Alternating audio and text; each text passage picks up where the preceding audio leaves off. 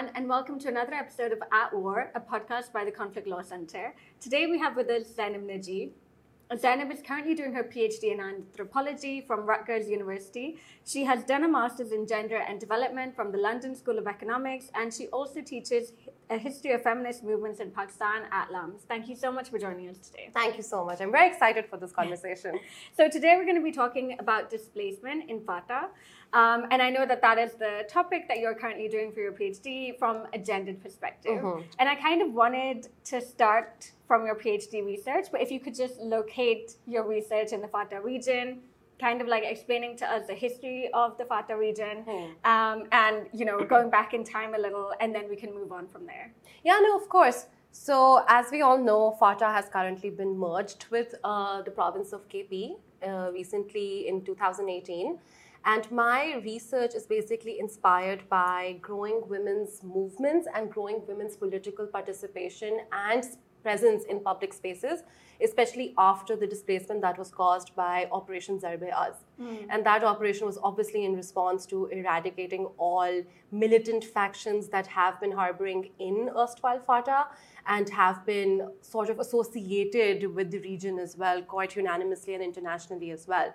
So what I'm trying to see is that how social disruptions, events of social disruptions like forced migration and displacement that is usually caused by your own state and government, how can they actually lead to disrupting the social order and especially the gender order in presumably very conservative societies. So as we know, and actually many of us don't know, before the merger, FATA has really been an extrajudicial category, and as I'm sure you would have a better understanding of this, it has been a part of the constitution, but sort of like an appendage where the Frontier Crimes Regulation of 1901, that was obviously implemented by the British colonizers and the imperialists when we were all part of United India under the Crown, that law was there and has still been very much impacting the policies in that particular region, where obviously you have a civil servant who would go in as a political agent, same traditions, and have a good relationship with the Jirga leaders, and the Jirga system in itself is very much sustainable there.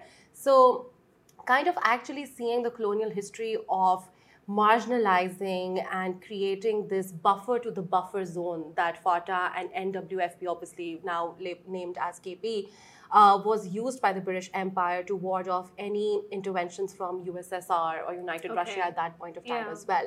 So interestingly, Punjab and NWFP, and I will say NWFP because at that point of time it was that. So they were seen as one province, and actually in 1899, Lord Curzon decided that he wants to split the two provinces because of this idea that the Pashtun race is barbaric, are warmongers, are already divided into natural tribes. So it would be best for them to be marginalized to this peripheral area, acting as a buffer to the buffer zone to ensure the security and the safety of the British Empire from any external invasions. And obviously the volatility of the Afghan subcontinent border as well. So that is how it actually came into being. And interestingly, even before the 1901 FCR, before that we had the Criminal Tribes Act in 1871, which the British actually sort of implemented to criminalize most nomadic tribes and criminalize the transgender community as well. And kind of creating categories of legal subjects that are seen as nuisance, that are seen as delinquent and deviant, and legal subjects that can be controlled for like a harmonious empire as well. So the Criminal Tribes Act kind of, laid out a platform for the FCR to flourish in erstwhile FATA as well. And the Criminal Tribes Act, what it did was actually criminalize and sort of make it illegal to be nomadic. And as we know, South Asia especially, and even a lot of instances in Muslim history, in Islamic history, we sort of see migration as almost sacrosanct. Migration, I mean, if you kind of go to the Prophet's time, or even how people started coming together during the Khilafat movement, that it is actually a sacred decision to decide that if you're not prosperous or happy in a particular area, you can migrate to better, greener pastures because, God has made the entire world and you have access to it. But obviously, as we read and study Western Enlightenment and that rationale, we see that being nomadic and migrating constantly is actually not a neutral thing or a good thing. It's actually a bad thing. It's a sign of weakness. That is, it's a weakness of governance. It's a weakness of having control over one's land. And obviously now it's very funny how we kind of see America's or UK's or France's attitude towards immigrants coming in and seeing it a sign of weakness or disease even. And that is something that we have sort of also understood or co-opted by our colonized history as well, that now we see migrating, especially within the country, as a sign of weakness as well.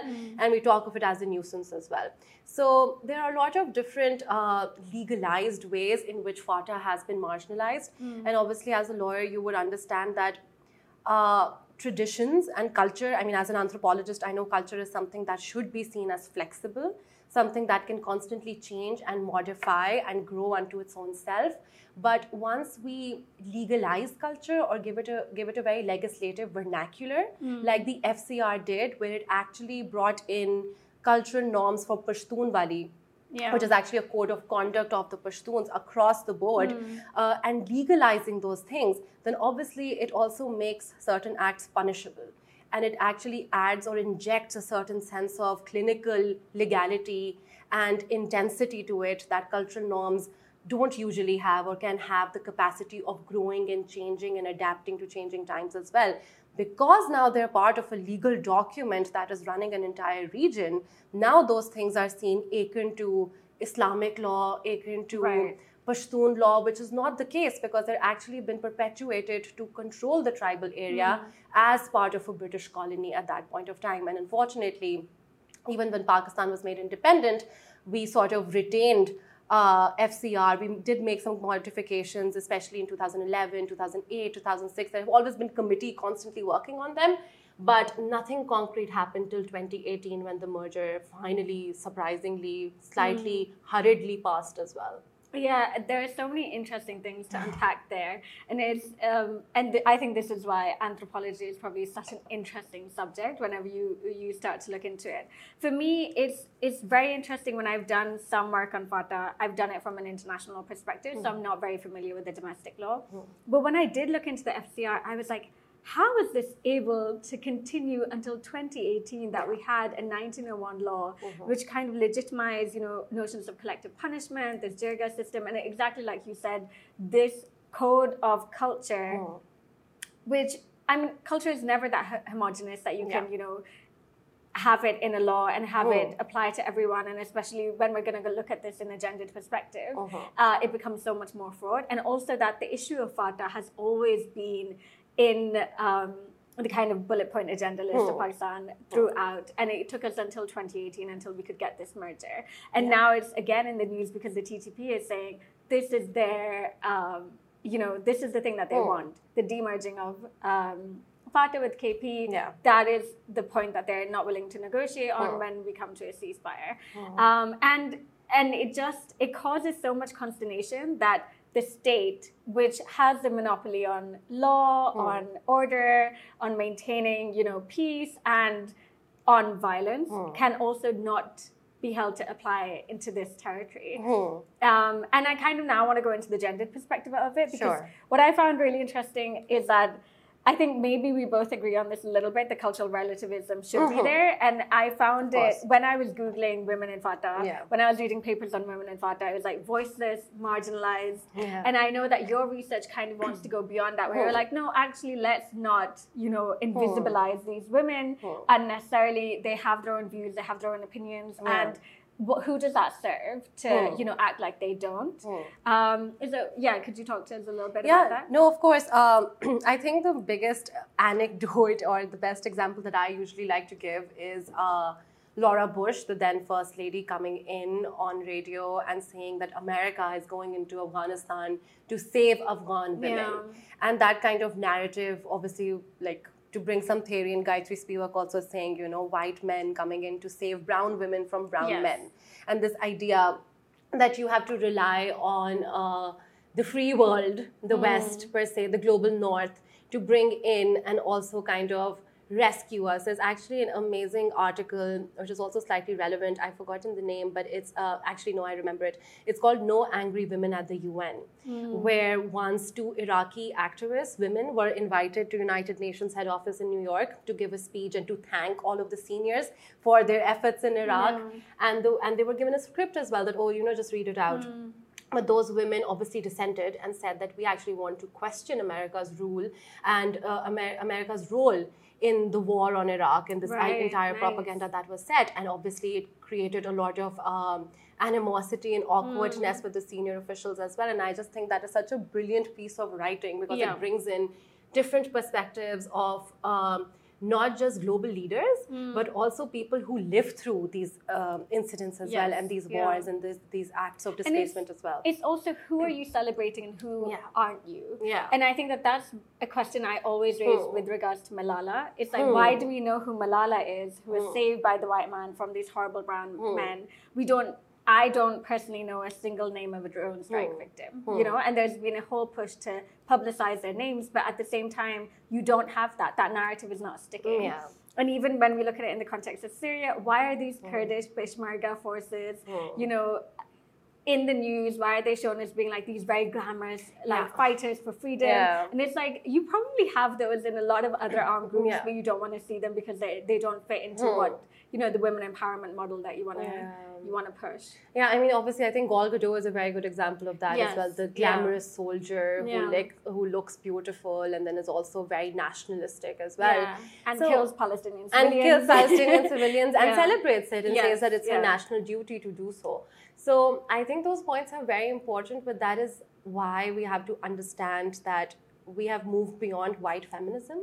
We have moved beyond one Western standardization of feminism that we can just copy paste on all spectrums and all spheres as well. That is actually quite lazy to me, especially. So, and I feel like also that is why I actually started teaching my course, which you mentioned as well, A Brief History of Feminist Movements in Pakistan, because we feel like we don't have a history of feminist activism or movements or actually on-ground work, but we do. Because we're constantly looking at the West for how exactly did we start matching up to them. And also this whole, it's so easy to disqualify or delegitimize any feminist rhetoric or political debate in Pakistan by calling it Western or foreign or any sort of conspiracy of sorts. So similarly here as well, we see that it's interesting because even though I've mentioned white feminism, we also have multiple feminisms within Pakistan as well. So urban feminism is going to be very different from rural feminism.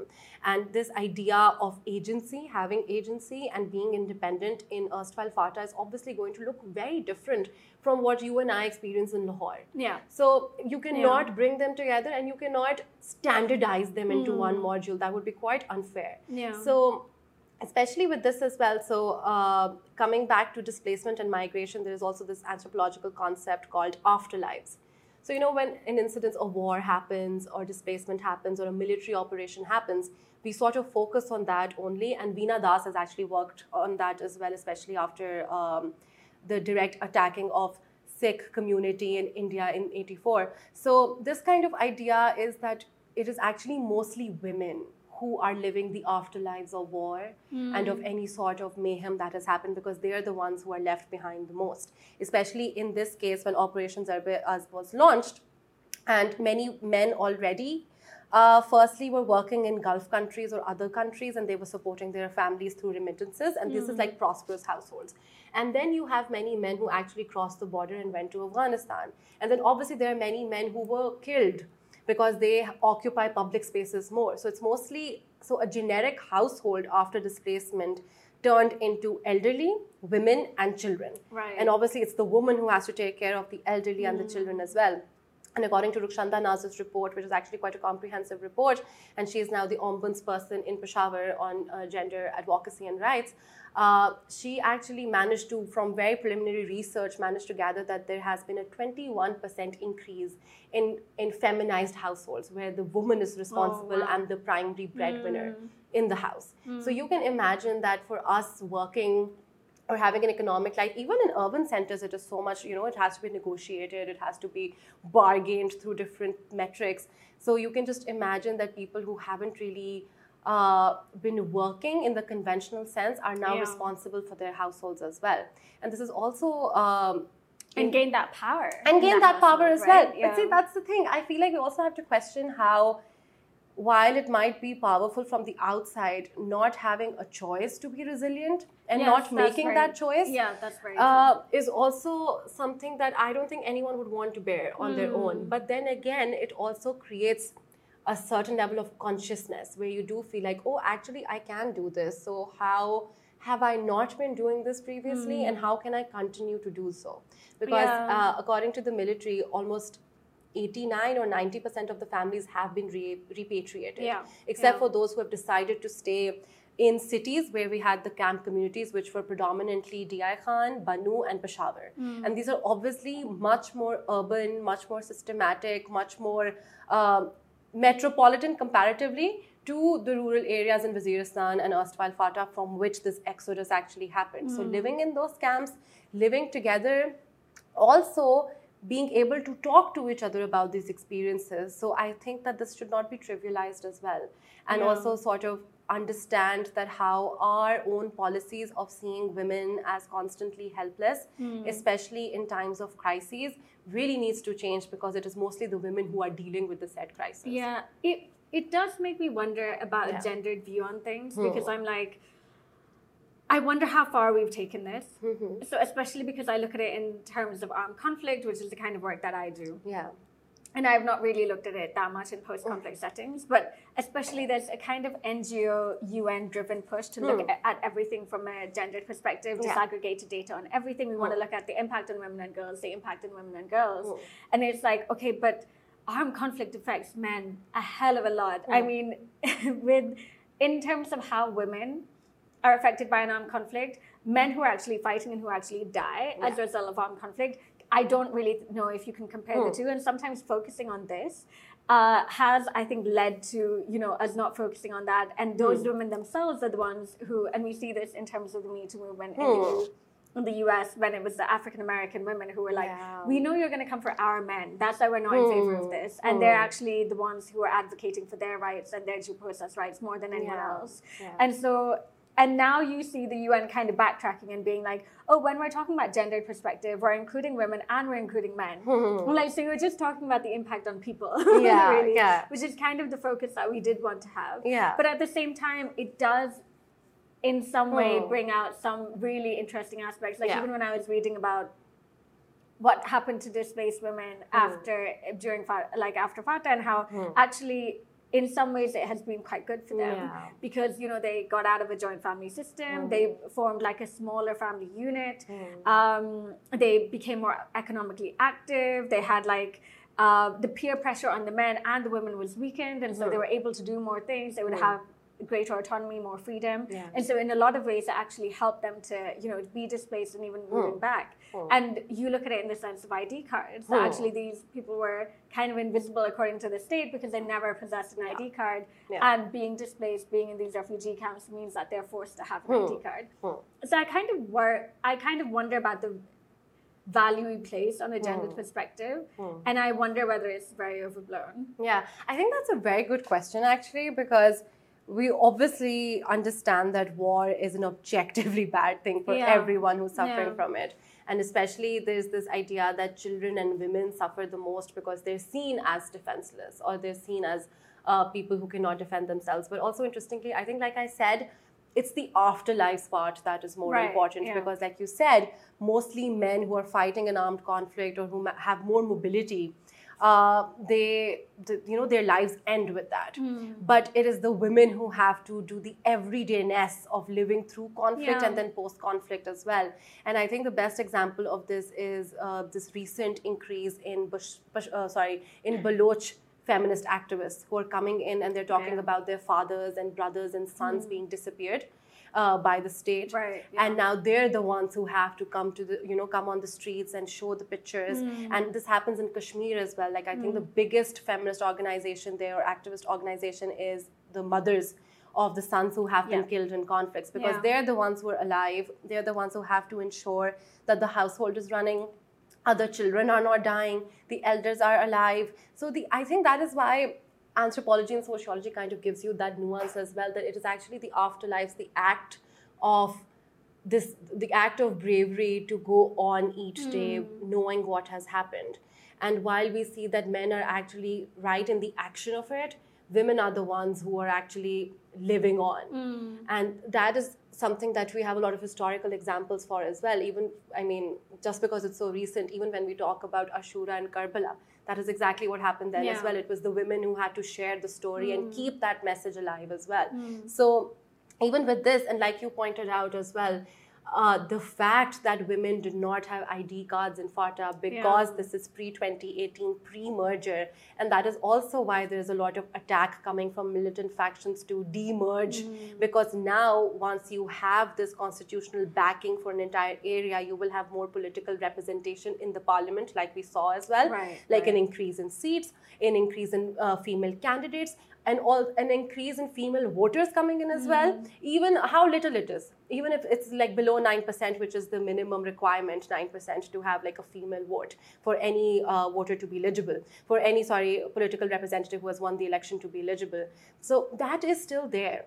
And like I said before, this kind of process then does naturally create a sort of political consciousness and consciousness raising called quite organically, because the most things that you hear from camp communities of women's groups who are talking together is that they don't want their daughters to have the same future as their past. Now they want their daughters to have an education, they want their daughters to go out there, and that is sort of something that we saw in the Pashtun Tahaffuz movement as well, that when they were talking about landmines in that area that was set by the military, that is also another aspect of afterlives, that now that the operation has happened and now that you have packed up and you believe that everything is hunky-dory, you are repatriating people, but you're not really cleaning out the area with the landmines that you filled. And it was so interesting reading that as one of the points that they were making, because it has been so discredited and delegitimized, and in some ways those criticisms are valid, and in some ways they're not. But it was interesting to read that they were like, please demine the area. You have left their mines left there, and it needs to be demined. And it's like, that is, for me, that's a very simple request that should be acceded to, especially when you see the effects that mines can have on individuals and on children. But it's really interesting how the narrativization of these women takes place, and how the narrativization of people in FATA, and especially, I remember reading articles after the elections had happened where women in FATA were being spoken to, and they were saying that actually we were taken in buses, like by the truckload, to these election voting booths, and we were told, go and stamp on this for this person, and we were told who to vote for. And I'm like, that's fine for now, because maybe by the next time or the next time or the next time, 10 generations down, we won't have that kind of stuff happening anymore. It's really interesting because I feel like I feel very bogged down in the UK and the US feminist movements in a way. And so when I hear about the whole, they've been moved out of a joint family structure, and they don't have their mothers-in-law and their brothers-in-law, controlling their movements. What ends up happening is that they live a much happier life. And what we have seen in the West is like a complete atomization and the individualization of people in family units. And that nuclear family unit, people are now questioning, being like, oh, but this wasn't really, we threw the baby out with the bathwater. It's not actually the ideal way of raising a family or living together. And I'm like, we're right there right now here. And we've seen it come to this point, and we're worried about it. But then I wonder, they know what's best for them as well. Like, there is that concept of agency. If this is what they want, or maybe they'll go off in their own path, on their own way. And that even sounds very paternalistic when I put it like that. But it's just interesting to see the debate from totally the other side, which is something that we have in the feminist movement, and then also seeing it play out right at the beginning. No, that's actually fair, because like I was criticizing white feminism in the beginning as well. That is something that now we have been made aware of, and especially for urban feminists in the global South, this has been like sort of an awakening as well, because we always have felt like that, given our education or given our exposure to the West, or also because we've been brought up on Western media as well, we believe that these are neutral goods that need to be adopted and taken in. But like I was giving the example of Baloch feminists and now Pashtun feminists as well, And again, like what you said before as well, like especially right in the beginning when you had people like Audre Lorde and Bell Hooks coming in the African American feminist space, that was the whole point, that we cannot let go of our men because we as a community has been subjugated. And similarly, when the Pakistan movement was happening in the 40s, there was this expectation from the women's caucus or the women's organizations to actually work with the women from the Congress because they wanted like a better India for all women. And this was actually seen as divisive to be a part of the Pakistan Muslim League because, you know, it was like your solidarity first is with your gender or with your ethnic or religious community. And that is a choice that many women had to make at that point of time, that, oh, because we as an entire class or category of people are being subjugated, our first allegiance is towards the Pakistan movement. And that's how that division came into being as well. And that is how you had two representatives, one Hindu woman and one Muslim woman at the Round Table Conference as well, because one woman could not have represented all of India's women as well. So this is a fight, or this is a conflict, or, you know, a matter of division that has always been there historically speaking. And even now, I feel like that is why an ethnographic research is very important, so that the women's voices can be made like center. And I think this is sort of a lens that we can also borrow from Saba Mahmood, who is a Pakistani anthropologist, and she worked at during the Egyptian Islamic revivalist movement, especially the mosque movement. And her entire idea was that agency should not be seen as resistance to any sort of hierarchy, to any sort of structure of power or hegemony of power, but actually should be seen as agency equal to capacity for action. And that is also something, like you mentioned before, the UN with Amartya Sen's entire new economics and whatnot, human happiness index is coming in as well. That is agency, your right to resist and dissent constantly and fight and be exhausted by those fights? Or is it actually your capacity to take action and better your life and enjoy a culture that is malleable and adaptable and changeable as well? And that is the biggest problem with erstwhile FATA, that because there has been such a long, more than 100 years of colonial legacy by this one document that has controlled and legitimized misogynistic practices, patriarchal practices, that it's going to take a lot of time to undo all of those things as well.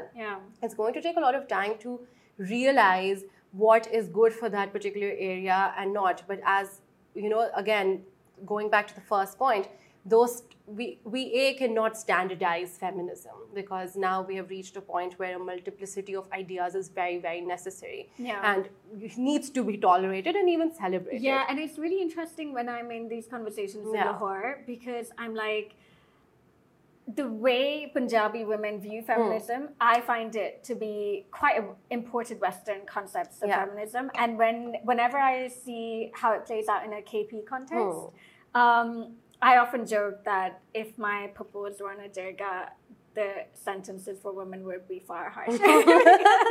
You're like archetypical, like conservative KP woman. But also what I and this is purely anecdotal, like, you know, just what I perceive from conversations here is that Punjabi women actually have a lot more freedom and autonomy than women in other provinces in Pakistan, is what I've seen. And yet at the same time, they're the ones who villainize men the most, which I find very interesting, because in KP, I don't see that same vilification. And actually, they see men equally to them as victims of the patriarchy. And even I was reading a report about women in FATA, and they were all like, my husband's fine, my mother-in-law is horrible. And it's very much a concept of actually, I wish that my husband was free of all of this stuff, of all of the baggage that he carries with him. And I feel like it is a very much not conflictual model. And I wonder whether that's because it is so much more less urban, actually, because I feel like maybe that's the main difference from Lahori-dominated Punjabi feminism compared to what you find in a more rural KP or Balochistan.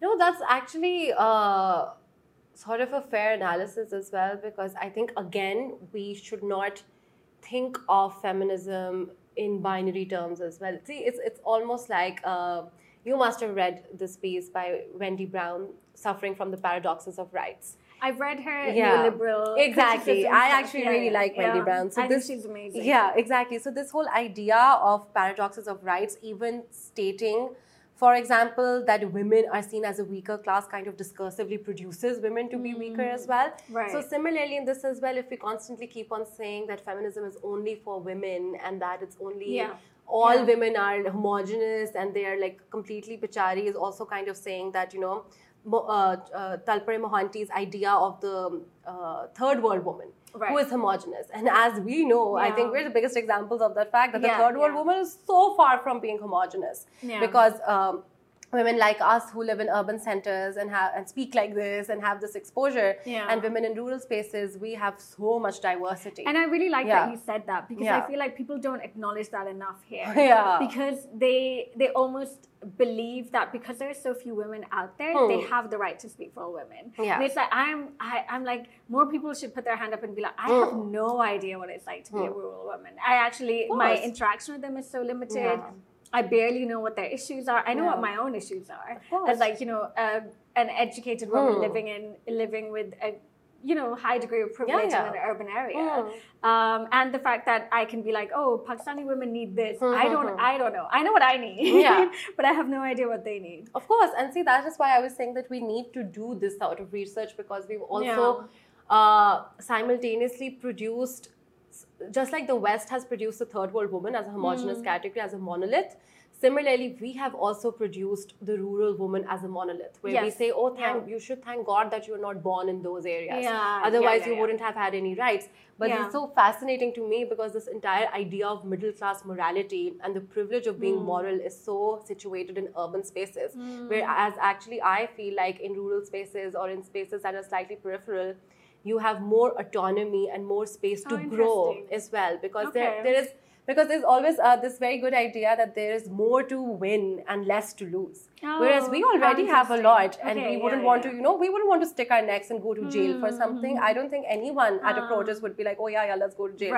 But when you kind of see peripheral movements like the Sindhyani Tehreek, which happened in Sindh, or you actually see the Okara farmers movement, you see that women are much more, because they have to, because there's so much to gain and so less to lose as well at that point of time. And especially with Pashtun women as well, we cannot criminalize a culture just because it has been produced in a certain way. And that is why having that decolonizing lens, or that lens of the colonial process, is very important, because this is hundreds of years of management or what things are supposed to be and not supposed to be. And like you pointed out, we have to understand that there might be many men who are allies, good allies, and women who might be, because of the patriarchal bargain, are actually exuding patriarchy or sexism or even misogyny as well. And obviously, especially in such spaces where women already have suffered through so much, and finally at an older age, like you gave the example of the mother-in-law, finally at that older age, especially in religious context as well, when you're like post-menopause, you have this power, because now you are beyond being sexualized in any sense of the way. And it's so interesting to look at that in comparison to the West. Because in the West, everyone loses power as they age, and you go into an irrelevant status.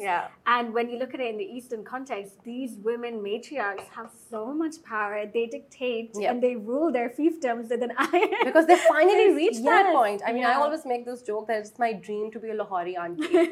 Because I think the kind of power and autonomy, unquestionably so, a woman enjoys after 50 in our spaces is just completely, you know. And it's unparalleled. It's unparalleled. In the West, you don't have that. You know, like, I mean, men become irrelevant, but so do women, and probably far earlier than men. Exactly. And I find it really interesting. And I don't know if you've read Afia Zia, you probably have. Of course. And her takedown of Sabah Mahmood.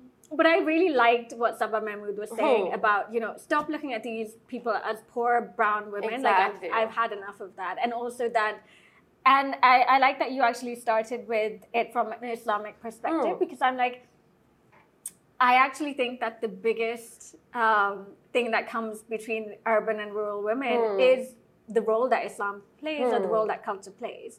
And actually, like, being urban, being privileged kind of gives you the right to like opt out from all of those things. Whereas like for a rural woman Yeah. or like, you know, someone not so privileged, that's something that she can't opt out from, and actually something that can be leveraged in a way to get power. The way we're talking about the matriarch, that power comes from Islam, right? Because as my mother loves to remind me all the time, you know, heaven lies under a mother's feet. And it's like that the leveraging of religion is something that you can't engage with if you completely take that out of the conversation. Exactly. And also, interestingly, kind of going back to the idea of Pashtunwali, which is the code of conduct, again, people kind of synonymize those practices with Islam. But even though they have actually been a part of the region before any conscious efforts to Islamize or radicalize those regions as well. That radicalization, I mean, Ismat Shah Jahan, who actually runs Women Democratic Front, is actually a very popular Pashtun feminist and political worker as well. She always says that it is actually the Arabization of northwestern Pakistan that has led to religious extremism. Because these principles of hospitality, of actually honor, all of these different, you know, aspects that Pashtunwali holds, it's a very cultural code of conduct that ties different tribes together. I think we make the mistake of synonymizing those cultural practices with religion, and then also kind of seeing it through the lens of radicalized religion in itself, which obviously is something that doesn't serve a good purpose to anyone. And then secondly, like you said, of course, because when you have actually, even in urban centers, especially, you might remember early 2000s when we had the whole Dars revival movement. And especially, you know, this is actually post-Musharraf and post 9/11, because obviously now that, you know, Islamic identity has become a whole different political group as well, a persecuted political group quite internationally. So there was this entire Dars revival movement happening, especially in feminist or like women's circles in urban centers like Lahore, Karachi, where women would come together in the name of, you know, doing a Dars, listening to a lady who is senior, and kind of, you know, coming together and talking about things. And interestingly, Sindhyani Tehreek also did that in the name of saying that, oh, we're all gathering for Dars, they would actually read Marxian literature and socialist literature.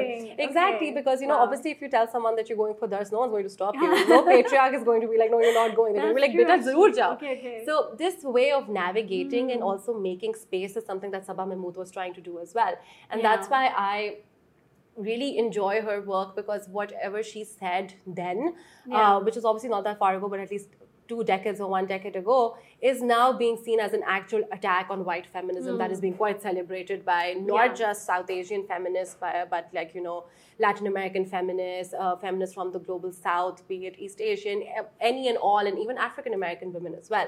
So I think that's why we really need to create this idea that there can be a multiplicity of feminisms as well. And obviously, if someone seeks respite or comfort in religion, that's a different thing, because at the end of the day, I actually feel like it's a I don't want to sound very pessimistic, but it's very difficult to separate any sort of politics from religion in a country like Pakistan. So that kind of instrumentalization of a religious narrative, yes, it has its cons.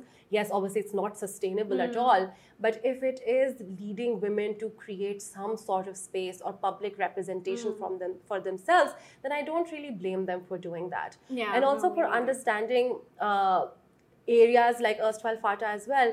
Unfortunately, the problems are so, or might be seen as rudimentary to us, like about working, getting an education, going to school.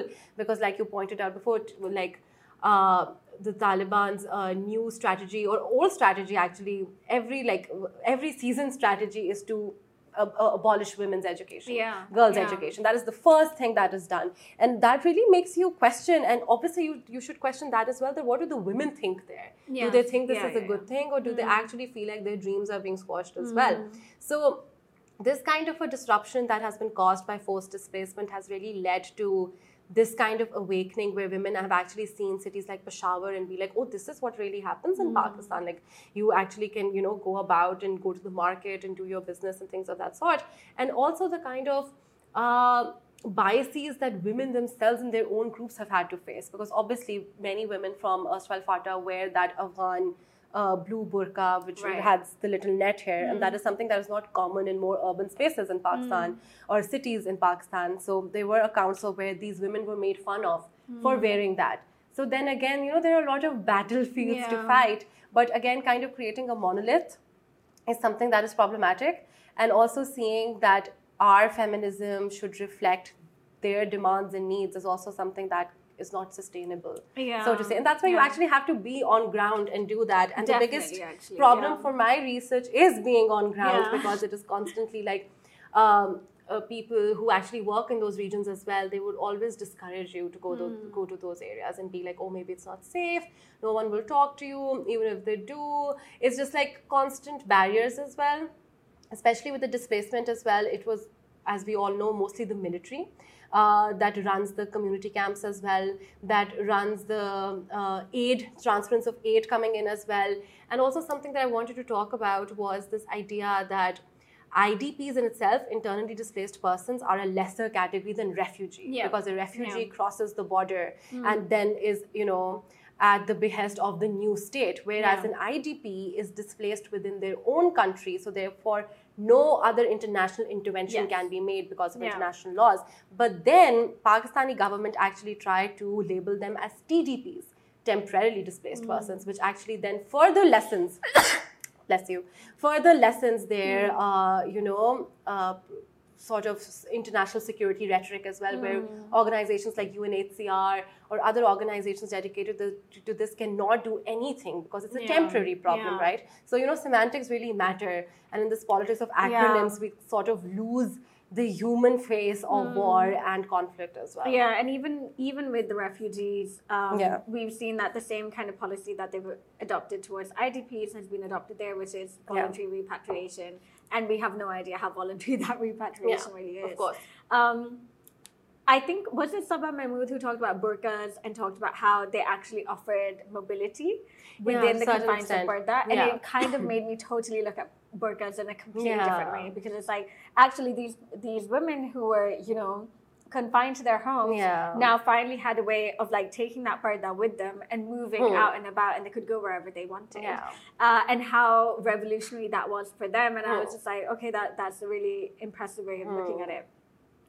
And also in terms of the way we talk about FATA when it comes to jirgas, and it's like when we look at our court system, an average case in our court system takes 25 years to be resolved. And that for me is absolutely crazy. And yet you have jirgas which they kind of, offer alternative dispute resolutions. You can have speedy justice, you can have quick justice, and it is based on community principles. And kind of trying to improve that rather than looking at the deficiencies within that and being like, okay, how do we get rid of this? How can we ensure the participation of women? How can we ensure that there aren't harsh and unfair punishment? And how can we ensure an appeals process? But at the same time, not being like, oh, you should be within Pakistan's judicial system, because we've known that doesn't really work very well at all. And actually, what people are doing, even in urban centers, is being like, let's shift towards arbitrations. You will get justice quicker. We'll get we'll get a pronouncement quicker. But all of these things are, like you said, something that you can only do when you have anthropologists, sociologists on the ground, talking to these people, asking these questions, and doing so without the prejudice or bias that I think we sometimes see with Westerners when, every time you open the New York Times, it's like the picture is always of these people in burqas, dark room, and, it's like, everything is hopeless, there's despair and all of that kind of stuff. And it's like, there are a lot of women who support the Taliban. There are a lot of women who support these Islamic movements, and we never hear from them. So who are we not hearing from, and why? And who can we hear from, and how can we get that to happen?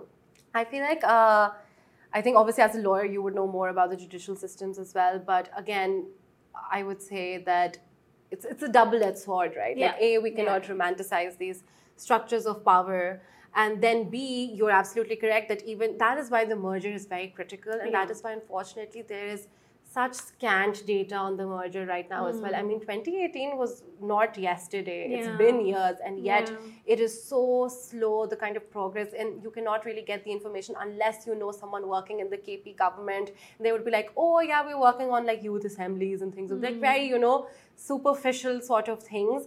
And then like now CPEC has been stopped as well. So all of these things are quite in the air because of our very terrible and volatile political climate right now. But the problem is that even if you have done the merger right now, you're still not really deciding upon how to do things. And that is why political representatives like, for example, Mohsin Dawer in the NA is very important. But then there's only so much one person can do, because then you actually imprisoned the other elected representative who was coming from that area as well.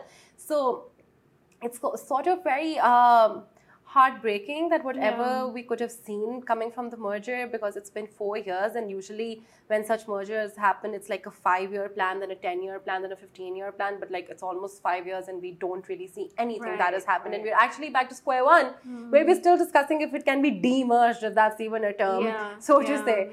So that's quite ridiculous to me, to be honest. And again, because the merger has not been mainstreamed, there is still this sense of insecurity from those areas. And again, with the Taliban coming in, and now we see protests happening in Waziristan as well about this, now we do feel like that there is some sort of a resistance happening. And also, I would say the biggest role that is being played by the internet. Like one of the biggest tools that the PTM initially used when they were very active, now they're not, was the internet, making videos, actually, going to international representations in Germany, international chapters in the UK and Germany, and kind of, making videos and being prominent there. But that's the thing, even in that kind of mobilization, women lose out, because most women, I mean, the digital divide is very real in Pakistan. Most women do not have 4G internet or phones with internet in them. But then again, I think the problem is that what we're not hearing from is actually all the women in FATA. Because right now we only have like UN funded or other funded reports, which, like I said before, are very clinical. And even then we have found so much from those reports. But then again, we do not have a human narrative coming in from those places. Like you mentioned Malala. Malala is also there because she escaped. So that's like the biggest feat that we attribute to Malala, that she managed to run away and that she managed to like secure her life abroad. And similarly, even in urban centers, if you watch or if you look into education reports by Nadia Naviwala, there is this idea that the elite interest in education is not there because everyone dreams to go abroad and everyone dreams to like move away and never come back. So that is why there is disinterest in elite structures where you can actually influence education, influence these structures. So what we have is actually an elite disinterest in stories coming from FATA, because we already have labeled women as conservative, women as need to be saved and rescued, and women actually seen as women who are beyond safety and rescue as well, because we feel like that this is another concept by another sociologist, Uma Narayan, which and she calls it death by culture. And obviously when you try to hear about sexual violence in the West, you think of it as an exceptional one-off event. But when you hear of sexual violence in South Asia, you say, oh, this is because of their culture. This is part of their culture. Misogyny is part of their culture. Similarly, we have treated Pashtunwali, we have treated these code of conducts because they have been legalized in a very colonized way, in a very specific, biased, prejudiced way. We feel like this is another incident of death by culture where women are all passive, all homogenous, have no agency, where they can choose between certain groups and sects, and therefore they're actually beyond rescue, or not even rescue, beyond presenting a narrative. Like, who are we to rescue them? I think and that's another whole problem to begin with. It was really interesting because I was reading about this in Canada, because they tried to impose a law about honor killings. And so the idea was that, if a man kills his wife out of honor, we should have this sentence, and it should be categorized as such. And everyone kind of sat there and they were like, okay, so this is kind of what you're saying that brown Canadians do is honor killings. Whereas like a white Canadian man coming home finding out his wife is having an affair and then he kills her, that is just murder. What is the difference between murder and an honor killing? And it is all entirely cultural. And even trying to get that out of our lexicon, because I'm like, it is not, your motives never determine the category of the offense, right? Like why you're killing someone doesn't really matter. So why does it matter when it's honor killings? Why is that way worse? And who does that affect the most? It's not affecting everyone in the same way. But this has been such an interesting discussion. Thank you so much for coming on our podcast. No, thank you. I really enjoyed it, and I really hope people learn more about these issues. So thank you so much. It was really nice talking about it from a very feminist perspective. Great. Thank you so much for tuning in, and we hope you tune in for future episodes as well.